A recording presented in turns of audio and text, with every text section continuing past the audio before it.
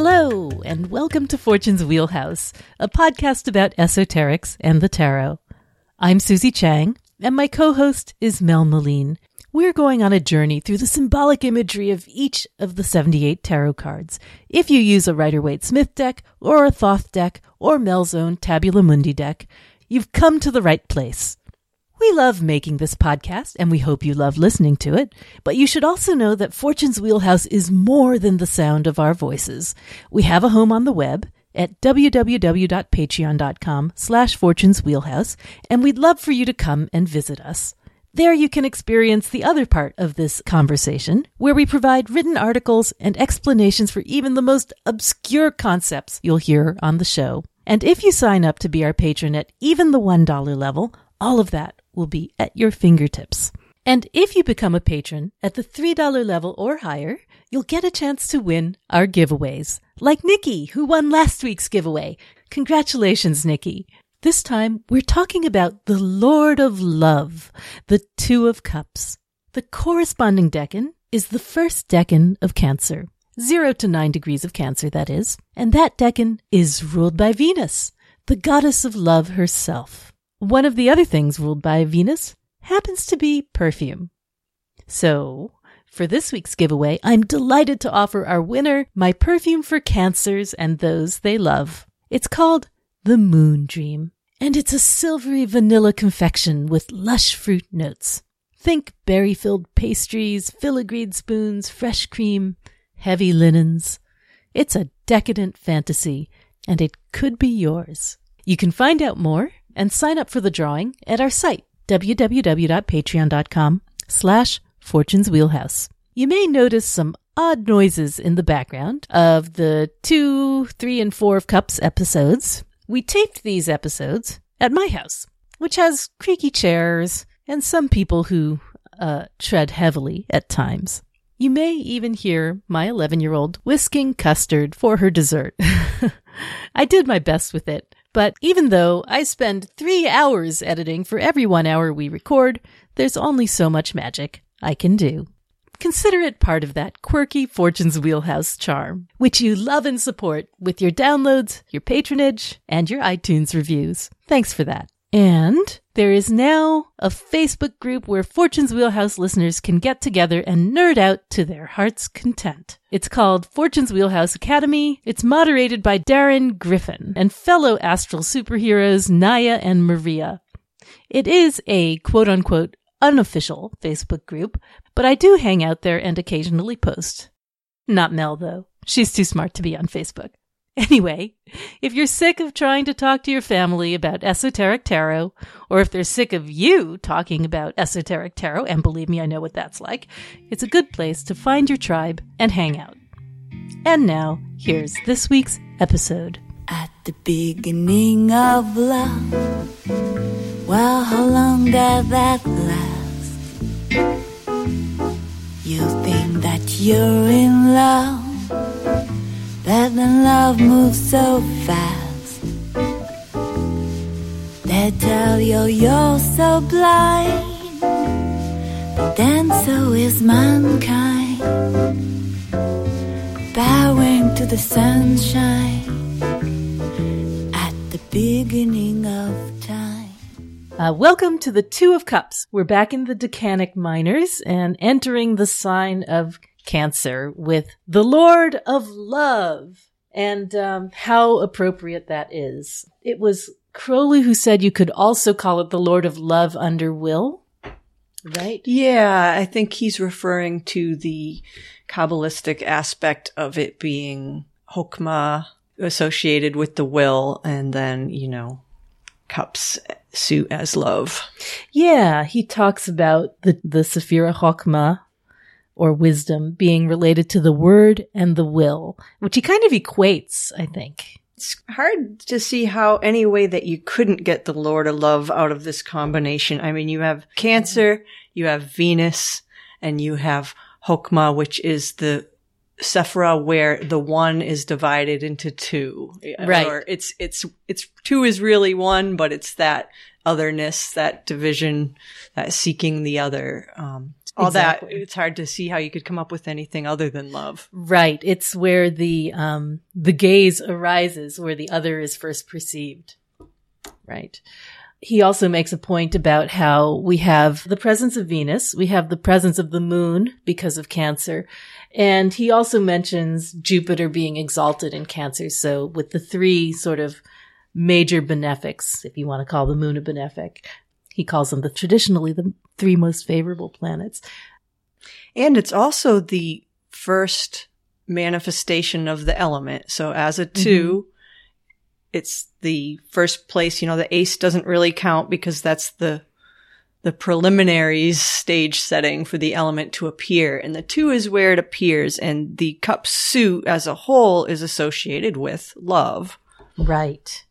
And it's a cardinal sign. So it's the first, in the zodiacal year, it's the first appearance of a water. Of water, yeah. Mm-hmm. One thing that I've been kind of thinking about lately, so we talk a lot in the Decanic Minors about how each is associated with its 2 related majors for the sign and the planet ruling the decan. But one thing that also occurred to me is this concept of whether the whole entire suit of each element is associated with the major of that element. So in other words, is the entire suit of cups have something to do with the Hanged Man and the idea of longing and sacrifice? Yeah, I like that. And does the entire suit of wands have something to do with the concepts inherent in the aeon or judgment? Yeah. Does the entire suit of the swords have something to do with reason and the fool? Does the entire suit of discs have something to do with that evolution, that's present as that unfolding in the universe card? Oh, I like that a lot. I can totally see how the suit of cups might have something to do with the concept of sacrifice in the Hanged Man. Yeah. And there's sort of a longing factor in the Hanged Man, that devotional wisdom, seeking wisdom and willing to sacrifice for something like that. And I can kind of see that throughout the entire suit if you look for it. You definitely can. There is that recognition of the connectedness of all things, I think, in the Hanged Man. I'm thinking of, my favorite pop culture connection to that, which is Luke Skywalker hanging in the ice cave and reaching for the lightsaber and recognizing that he has the Force within him, so he's able to cut himself down by attracting the lightsaber to him.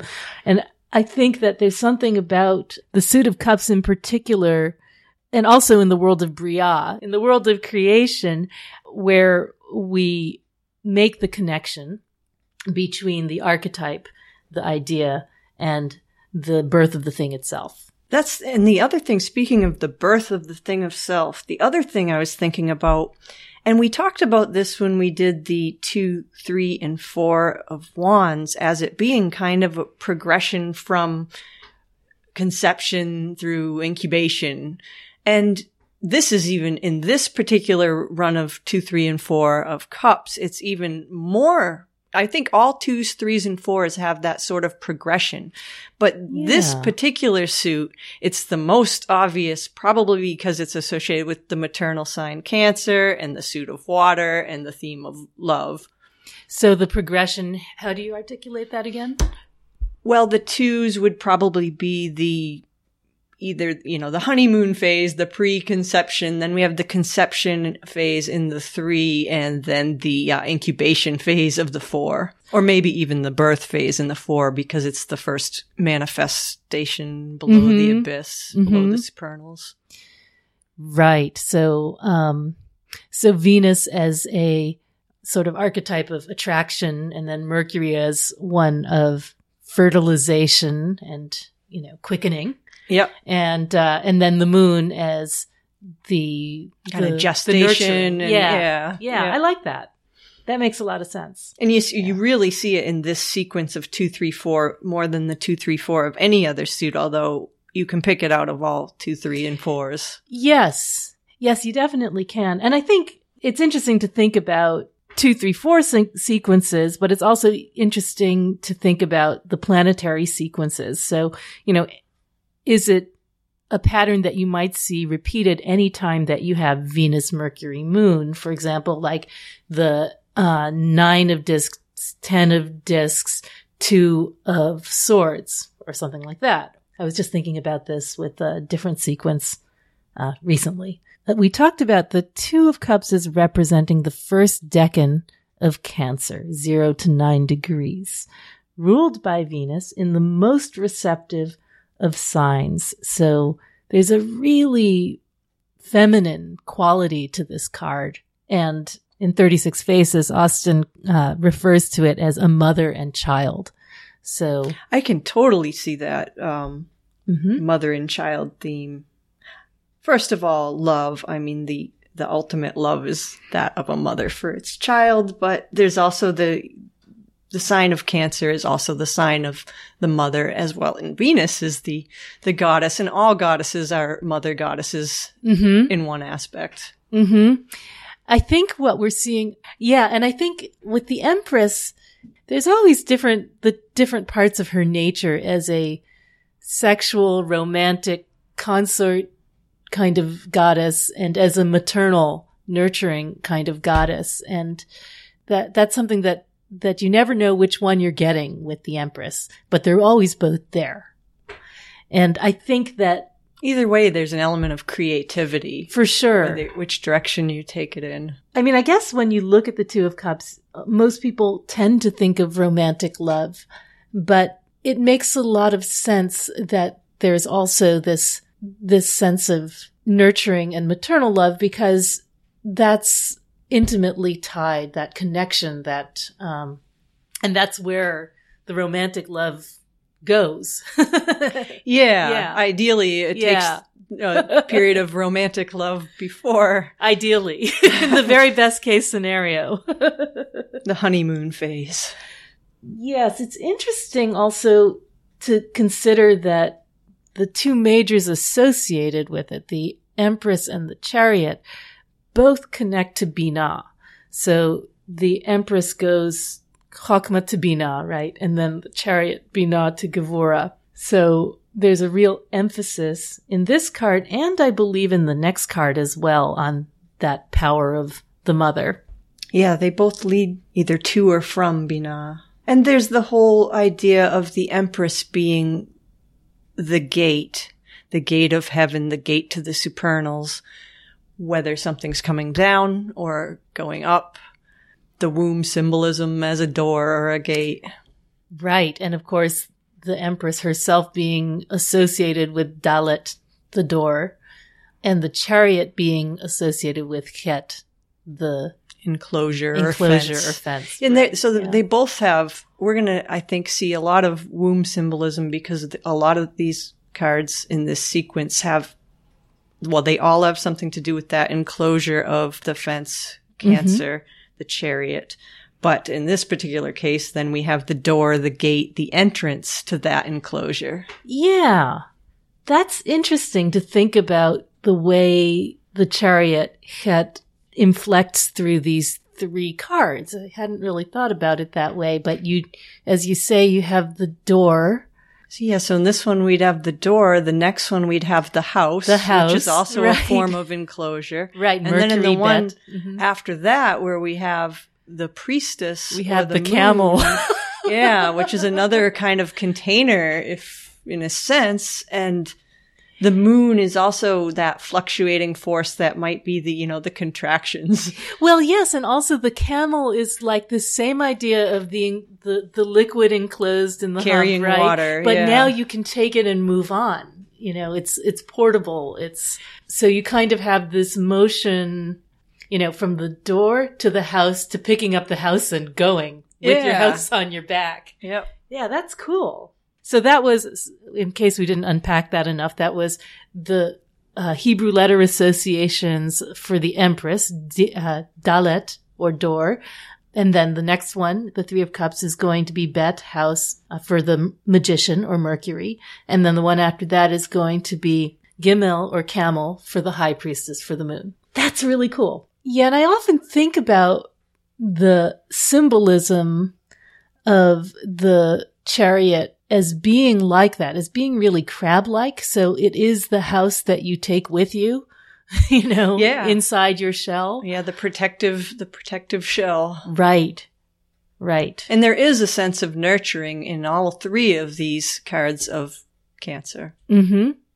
Going back to when you mentioned Crowley calling this will to love, I think another kind of reasoning towards that, so Chokmah as being the zodiac or the first force, it's the first impulse. When you think of the first force, it's the first impulse. So it's the first impulse of the cups suit, the first manifestation of it, and the cup suit ultimately is summed up in one word, love. So it's the impulse to love or the will to love. I'm trying to figure out how that plays out Kabbalistically as Chokmah in the world of Briah. Chokmah being the equivalent of will, as you're saying. And then Briah being this world of creation and connection. Another interesting thing about this particular decan is we're talking June 21st, so summer solstice, to July 1st, or at least in the northern hemisphere. This particular solstice is traditionally considered the marriage of the Lord and the Lady, isn't it? Mm-hmm. So you can see that imagery played out in the Two of Cups itself. Yep. Right. It's the moment where the sun is at its height, theoretically, or at its fall, I guess, in the southern hemisphere. And there is a sort of, not a balance, as in the equinox, of the feminine and the masculine, but like a transfer of power between the two. Right. Instead of a balance, it's more of a polarity. Right. And you clearly see a polarity in this particular decan. Right. The whole Cancer trinity, it's a very fertile time of year, at least here in the northern hemisphere. For us it is, yeah. It's I always think of that mid-June, late June period as like the one moment where the garden's perfect, and then it all goes. Before the weeds take over. Yeah. Right. And before the insects come and you don't want to be in the garden anymore. It's like there's 1 week that's great. It's one of my favorite times of year. Yeah, it really is. My daughter's birthday is in this period. So some of the, for the decan from the Picatrix and Agrippa are, as usual, pretty weird. We have a man whose fingers and head are distorted and slanted, and his body is similar to a horse's body. His feet are white, and he has fig leaves on his body. And then Agrippa has a young virgin adorned with fine clothes and having a crown on her head, which makes a little bit more sense. Yeah. It's more Venusian. There's more of that sense of ceremony and pleasure. But there's something about the other one, with the fig leaves on his body, right? There's a sense of... Is it biblical? Eden covering the nakedness because the other can see your nakedness. Right, because now you can be perceived. And the significations, we have instruction, knowledge, love, subtlety, and mastery.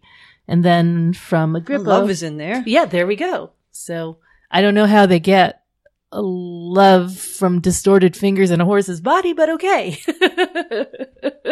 Well, it makes me think of crab claws for the distorted fingers. Maybe that's and the it. Horse's body. There's a lot of horse symbolism in the chariot. The horses of Poseidon. Yes. It's a very, for some reason, horses always associated with the sea and the ocean. Yeah. Agrippa has acuteness of senses, subtlety of wit, and the love of men. So we have something of love in the significations for both. I also looked up some of the cartomantic meanings. Interestingly enough, this is a card that is just as favorable as you would expect it to be from the tarot card as well. It basically says it's a favorable omen, whether it's in love or in commercial enterprise or in taking part in pleasure. If it comes out upright, it predicts fortune and the love of riches. I didn't actually look at what happens if it comes upside down because I was like, that's good enough for me.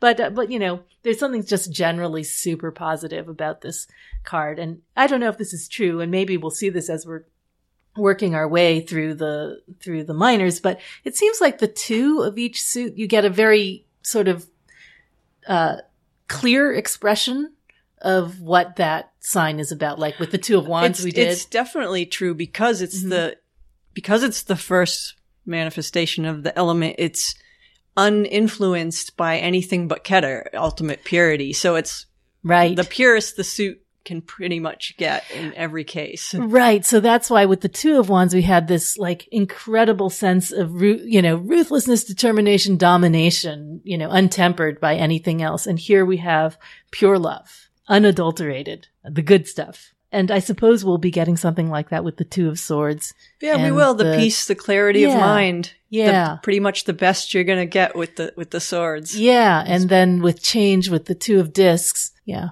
Something like that as well. Interesting.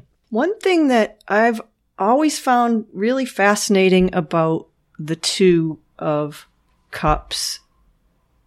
So it goes back to even the older decks before these decks.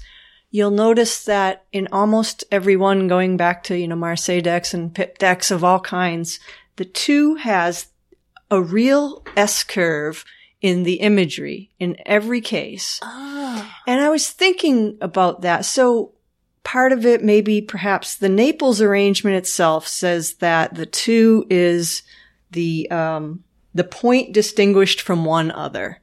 So it's, where deity discovers an aspect of itself and splits into 2 or reflects itself. And then there's 2. So if you have any 2 points, then you get a line.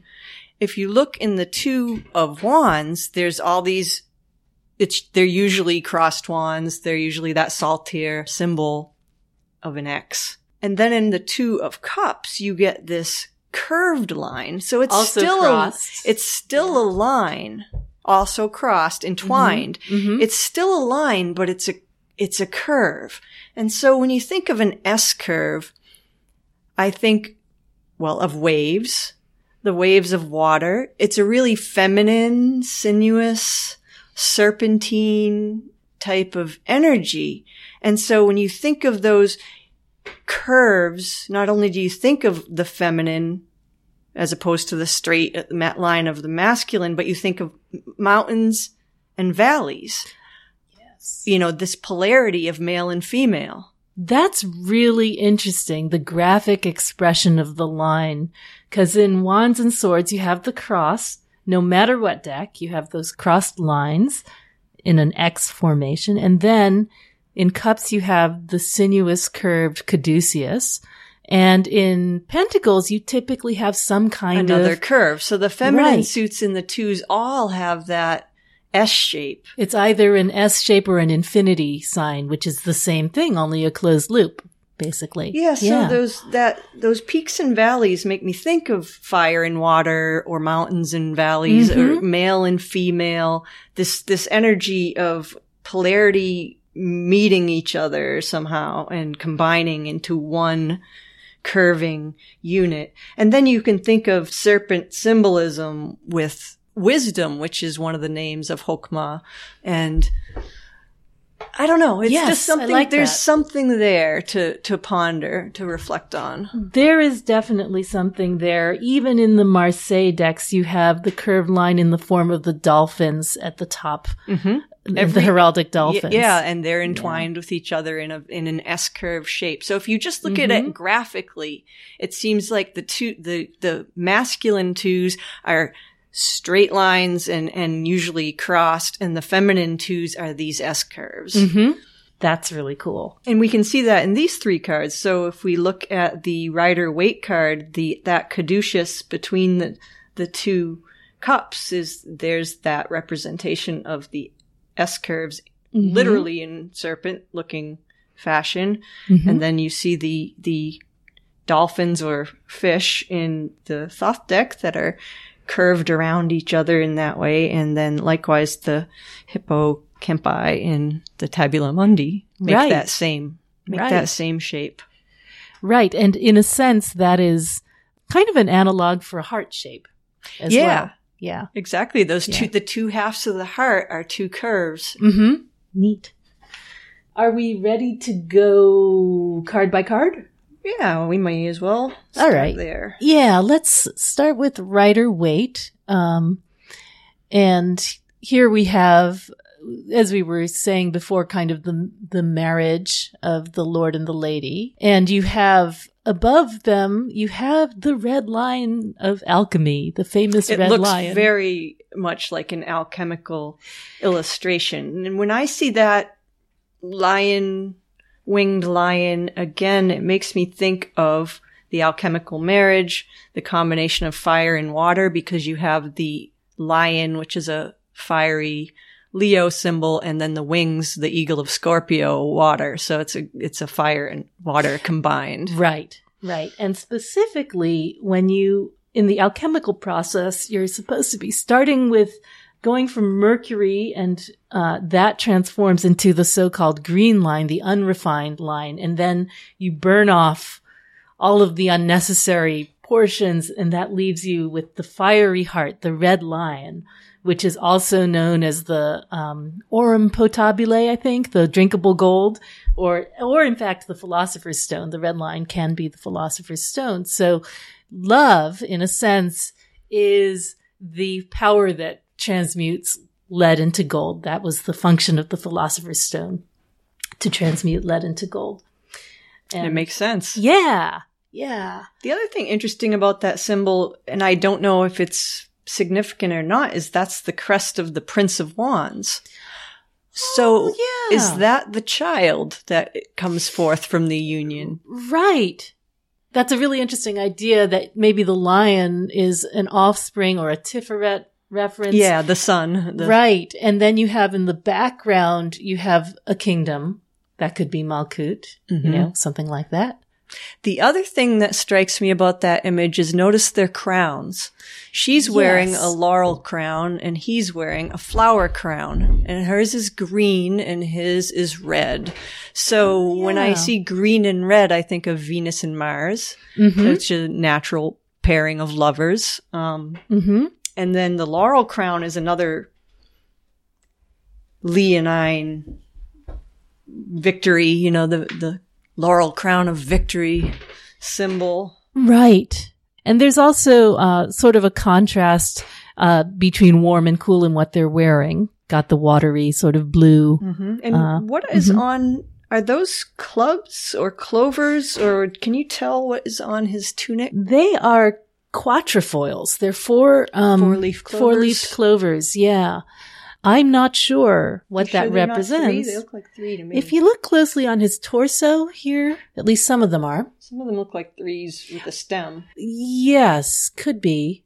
Need my magnifying glass. I think you could see it either way. I don't know. It's hard to say. And then the ones on the bottom are sort of hidden in the folds, so it's really hard to tell. But another thing that we see is the white sleeves on both of them. And white in general in Rider-Waite, I think, represents the purity of intention. And I think that that's something that... It's also a Keter reference, which makes me think of Keter splitting into the masculine and feminine Chokmah and Binah as part of that process.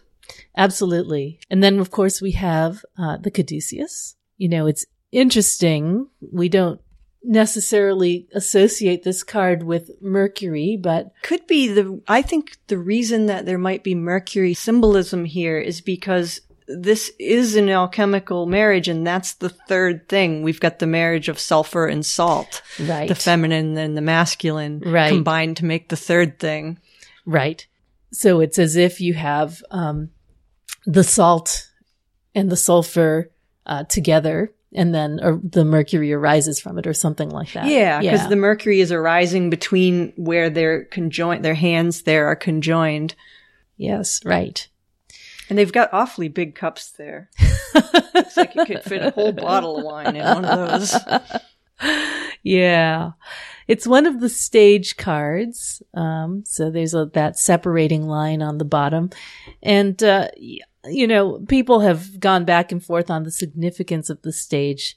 It may not mean anything at all, but I think it's nice to interpretively consider the stage literally a stage, a moment in which people enact roles that make sense in the context of the card. So these are the roles of the two people meeting and exchanging energy. Exactly. And the colors in the card, besides the red and green of the crowns being Venus and Mars, the blue and yellow would be lunar and solar. A lunar and solar polarity there. So he's wearing more yellow and she's wearing more blue. Right. Though she has the little red shoes on, indicating the presence of passion moving her towards her object. Waite said of this card, in his usual roundabout fashion, that it represents that desire which is not in nature, but by which nature is sanctified. Alrighty then. Yeah, and sounds good. It sounds good. I mean, that could be, for example, maybe the desire which is not in nature is romantic love, because that's not something that is thought to be instinctual in the same way, but by which nature is sanctified. So, the urge to procreate is sanctified by this sensation of mutual love and affection. And I think that I've found that to be the case often when reading it for other people, that it doesn't represent sex necessarily. It doesn't represent marriage necessarily, but it represents that moment when you are interested in someone else, where there's respect and interest and excitement. A connection. Yeah. Seeing something in the other. Right. Seeing yourself in the other. Yeah. Right.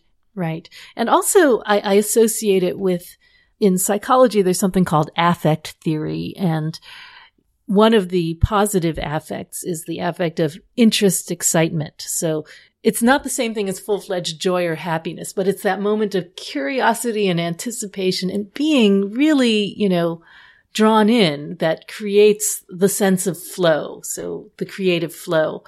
And that makes me think of the world of Briand, that causes things to be attracted to the next thing and the next thing and the next thing.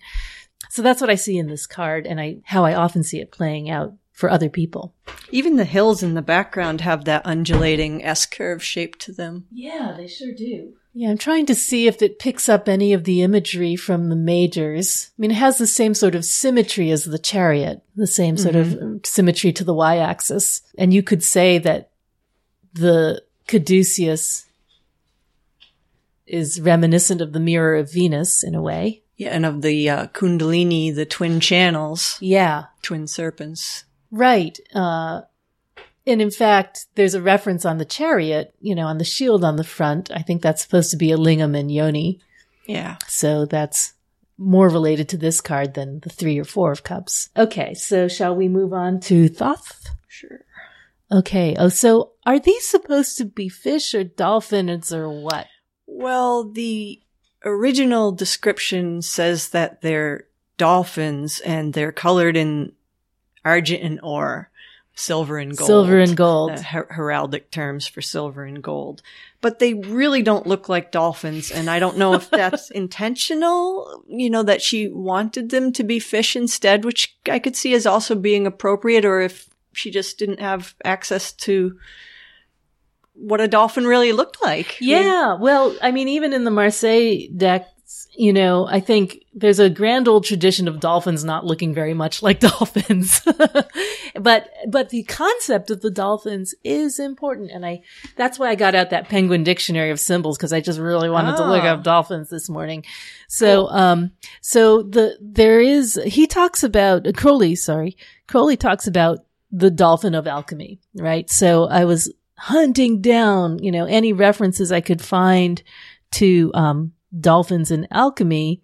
There aren't really a lot, but actually Snuffin had something to say in the Thoth Companion about that.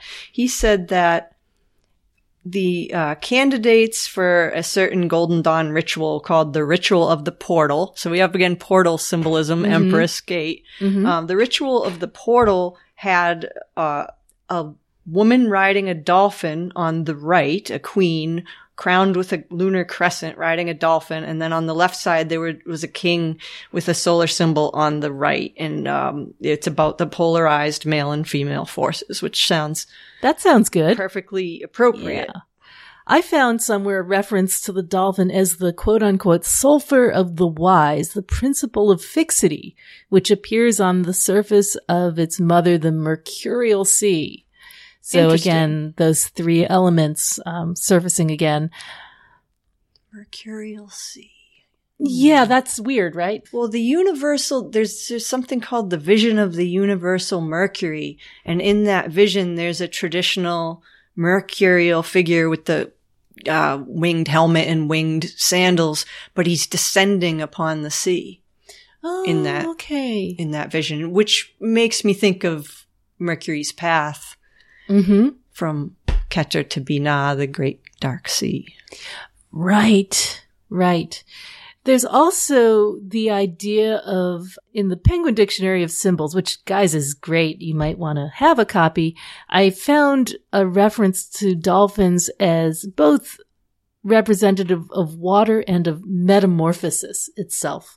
Because, for example, there's the dolphin myth of Dionysus, where he is captured by pirates and he is going to be sold into slavery, but when he reveals his true nature in the boat, the sailors go mad, ivy grows over the boat, and the sailors turn into dolphins.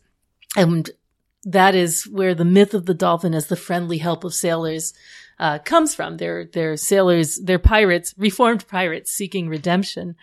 There's also the idea that the dolphin is a Christ-like figure. That's something that we've seen a lot. I think the dolphin is, whenever you have concepts of water and of sacrificial love, and that leads back to what we were saying about the hanged man. Right. This is the animal that represents that. The dolphin's also associated with Aphrodite. Yes. Because of the association with the Greek word sounding very similar. Delphis, depending how you spell it, either way it sounds like Delphis, and it can mean either dolphin or the lap or the womb, which is Aphrodite and the Empress. The crown prince of the French is also called the dolphin, the dauphin.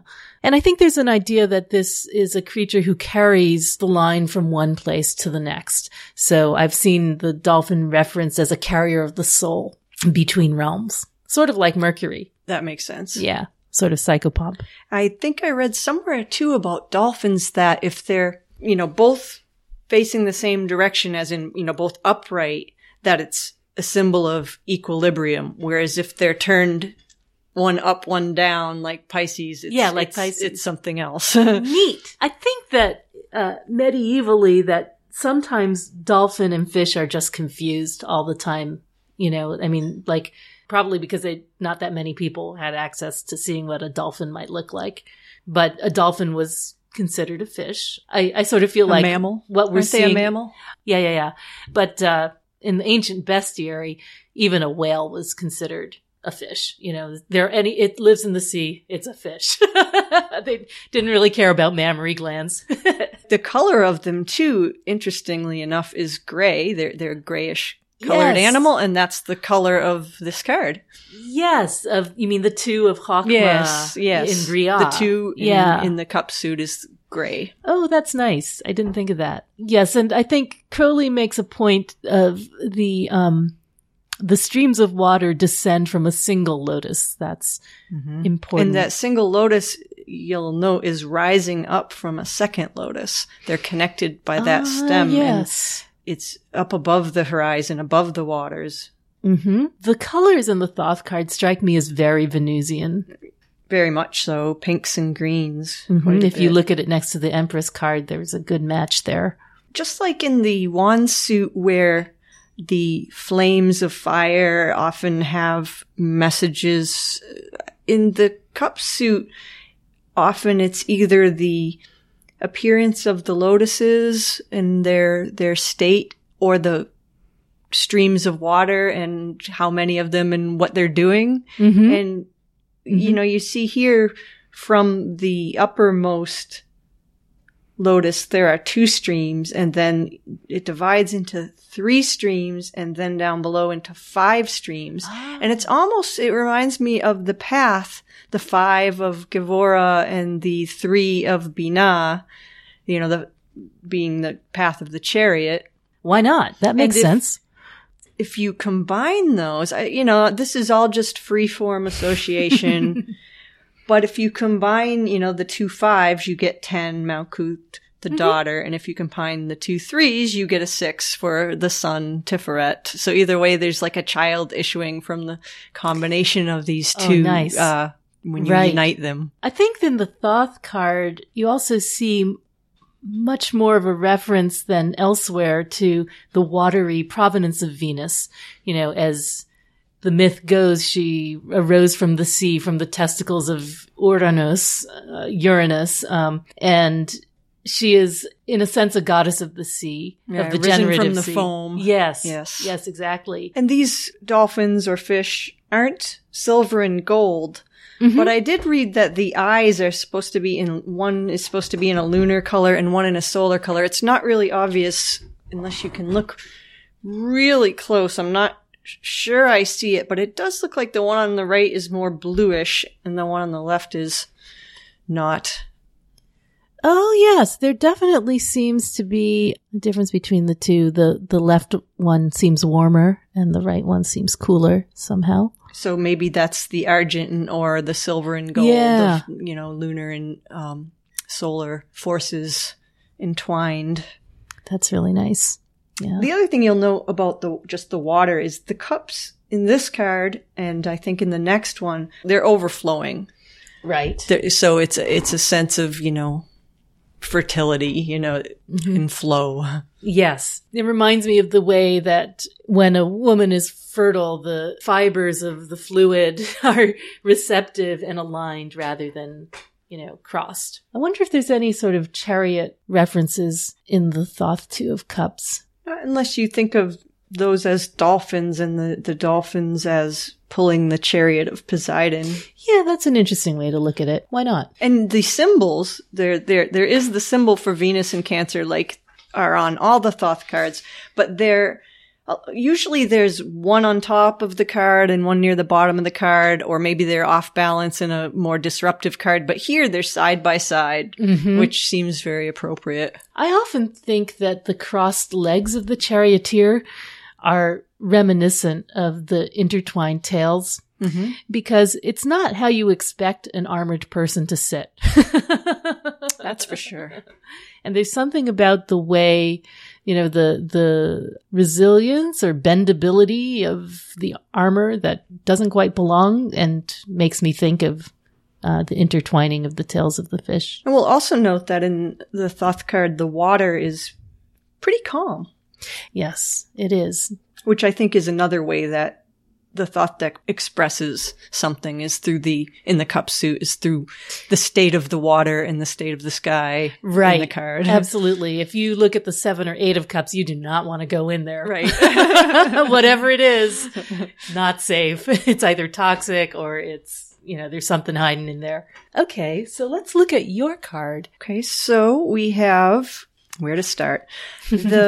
The 2 hippocampi are directly from the chariot card, because in my chariot card, it's being pulled by what looks like 2 horses, but you can't see their lower half. Their lower half is the body of a dolphin. Hippocampi has a horse on top and a dolphin at the bottom. And the word comes from a word that means horse monster.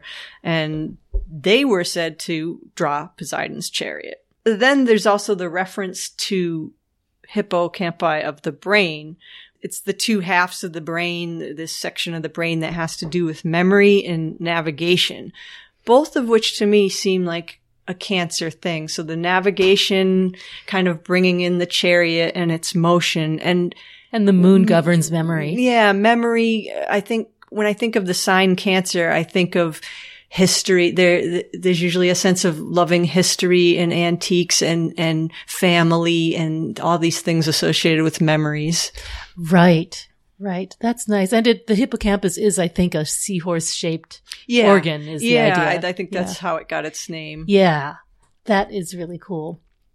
So then we have, from the, Empress card, we have the bees, which can bring in this idea of creativity, fertility, sweetness, the bees as they gather their honey. And there's a bit of a hint of the honeymoon, the phase in, well, it's the phase of in a relationship where you've just recently been married and it's a very romantic phase, but it's called the honeymoon because it had the connotation in old times. A traditional gift for newlyweds was a month's worth of mead in order to, you know, kind Relax of make things flow and fertility to occur. And Right. so there's a bit of that paving the way for a pregnancy to happen. Right. Oh, that's interesting.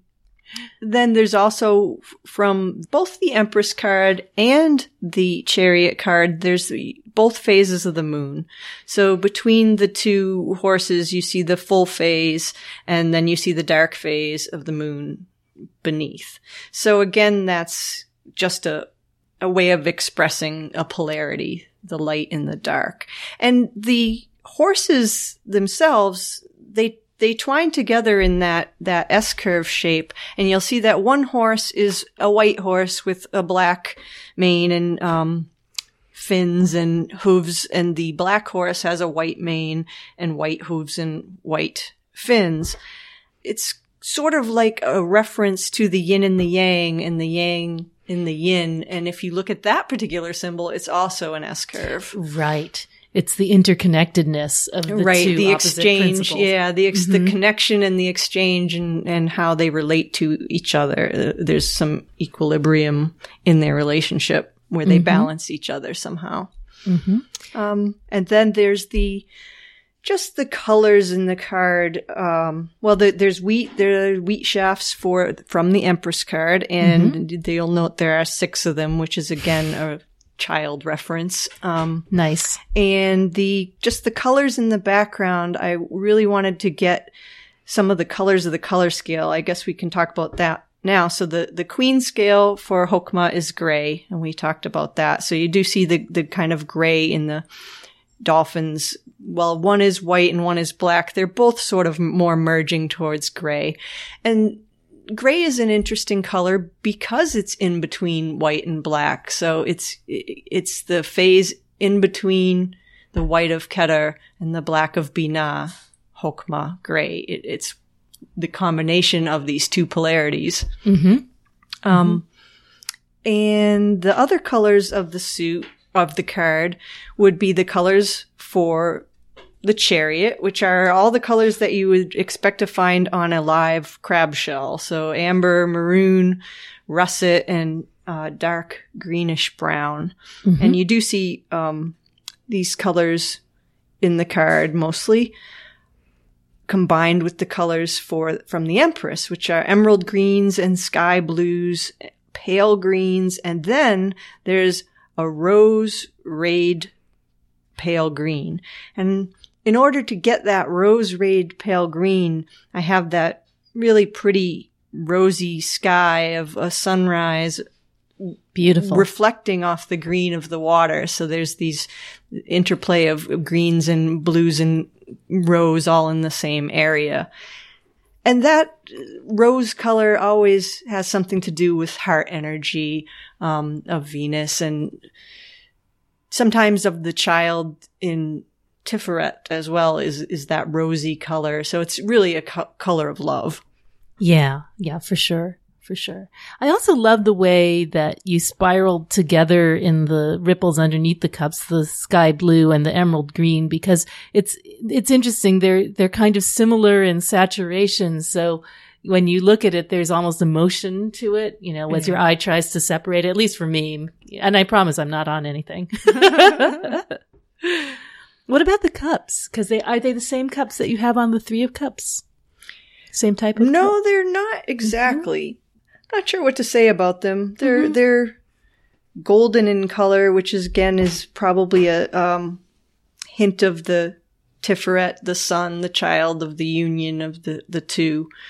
So for those who are following along with their Tabula Mundi decks, you can see the elements from the Empress in the bees and the wheat and the colors, and you can see the elements from the Chariot in the hippocampi and the lunar aspects, lunar, which are right. both, because in the Empress card there are the two lunar crescents on the card, as well as the Chariot card, the lunar emblems on the shoulder Right. pieces, Right. which again are the two The double phases moon. of the moon. Remind me about the double moon on the Empress. Why 2?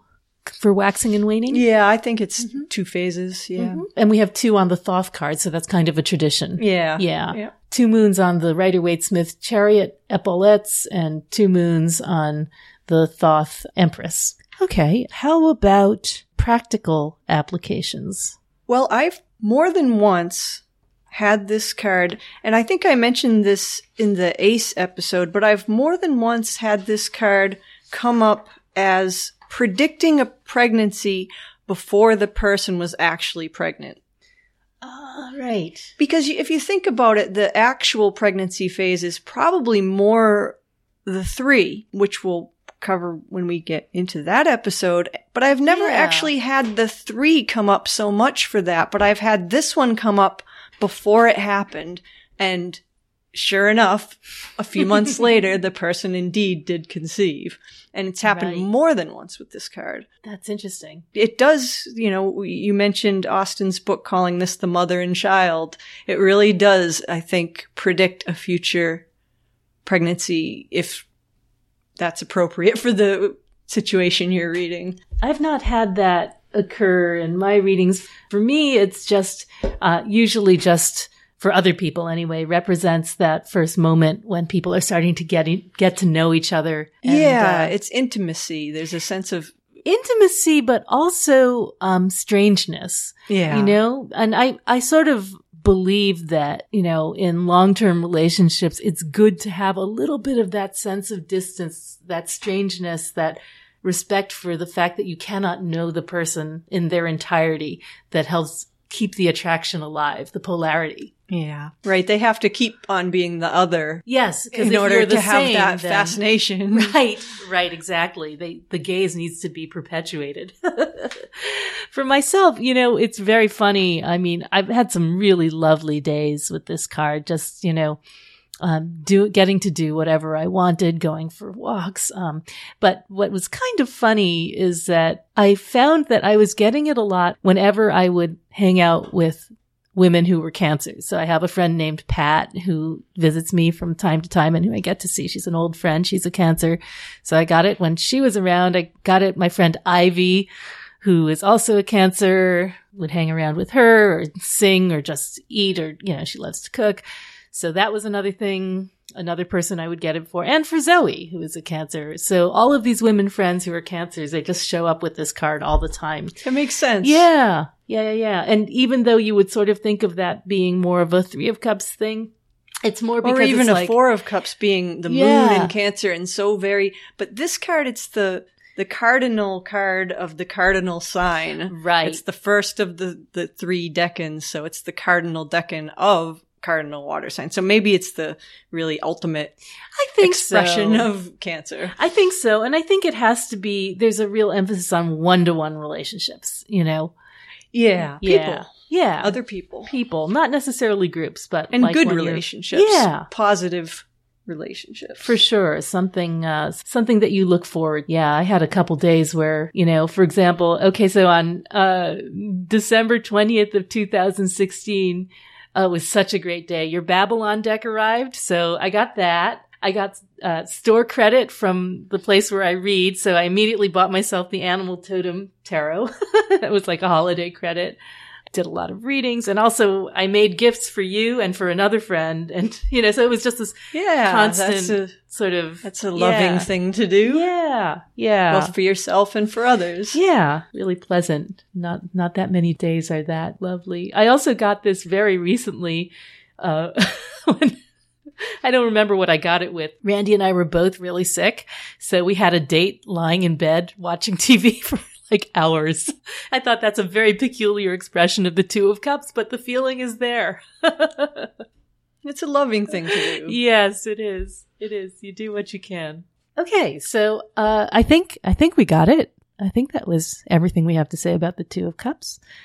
We talked about love in all its forms, the presence of Aphrodite or Venus, the marriage of the Lord and the Lady, The idea of a gate to the enclosed container. We talked about the mutuality of relationships and love under will. We talked about S-curves. Oh, yeah. We talked about dolphins and red lions and fish. Mothers and children. And crabs. And the hanged man. And the hanged man. And the theory of, is there a connection between the elemental majors and the entire suit that they correspond to? And we concluded the answer is a decisive yes. We talked about the other and the gaze, the need to perceive someone who is not yourself. Yeah, the Naples arrangement, the point distinguished by one other point. The mirror of Venus, which reflects the other. The alchemical marriage of fire and water. Okay, so I hope that that's been helpful for all of you who are trying to get beyond does he like me with this card. And we hope that you will join us next week for the 3 of Cups. And that's our show for today. You can find us, as always, at our online home, www.patreon.com/fortuneswheelhouse. But there are also a number of other places you can find me and Mel on the internet. All of Mel's books and decks can be found at www.tarotcart.com. So that's your first stop if you want to find anything related to the Rosetta Tarot or the Tabula Mundi Tarot. She's also just started selling signed and matted prints of the Tabula Mundi cards there, so now you can fill all your sacred spaces with beautiful tarot art. As for me, my forthcoming book, Tarot Correspondences, Ancient Secrets for Everyday Readers, is available for pre-order online at Amazon, Book Depository, and more. Just search for Tarot Correspondences, T. Susan Chang, something like that. I also have a shop on Etsy where I sell the one and only trademarked Arcana case in lavish silks, brocades, and esoteric prints. I also have my Zodiac perfumes there, so you can pick up a bottle of the Mystic Sea for your favorite Pisces, or the cool yet electric Aquarius perfume, which I call Streams of Stars. All of that is at www.etsy.com/shop/tarotista. And if you'd like a Fortune's Wheelhouse t-shirt or tote bag or mug, we have those too. They are at our Redbubble shop, redbubble.com/people/wheelhouse93/shop. And for those of you who have been our listeners for a while, thank you. You are the reason we do this. If you're loving Fortune's Wheelhouse and the fantastically geeky world of tarot we bring you each week, would you do something for us in return? Leave us a rating or review on iTunes. It's especially easy if you have an iPad or iPhone. Just search for Fortune's Wheelhouse in the podcast app, and when you see us, tap on our groovy purple album art with the Wheel of Fortune on it. It'll take you right to a page where you'll see a reviews tab, and there you can drop us some stars or leave us a sentence or two, whatever you feel inspired to do. And if you just want to talk tarot, well, you can find me, Susie, on practically every Facebook tarot group there is, under the name T. Susan Chang. Thanks for listening. We always love hearing from all you heroes of the astral plane, and we so appreciate your support.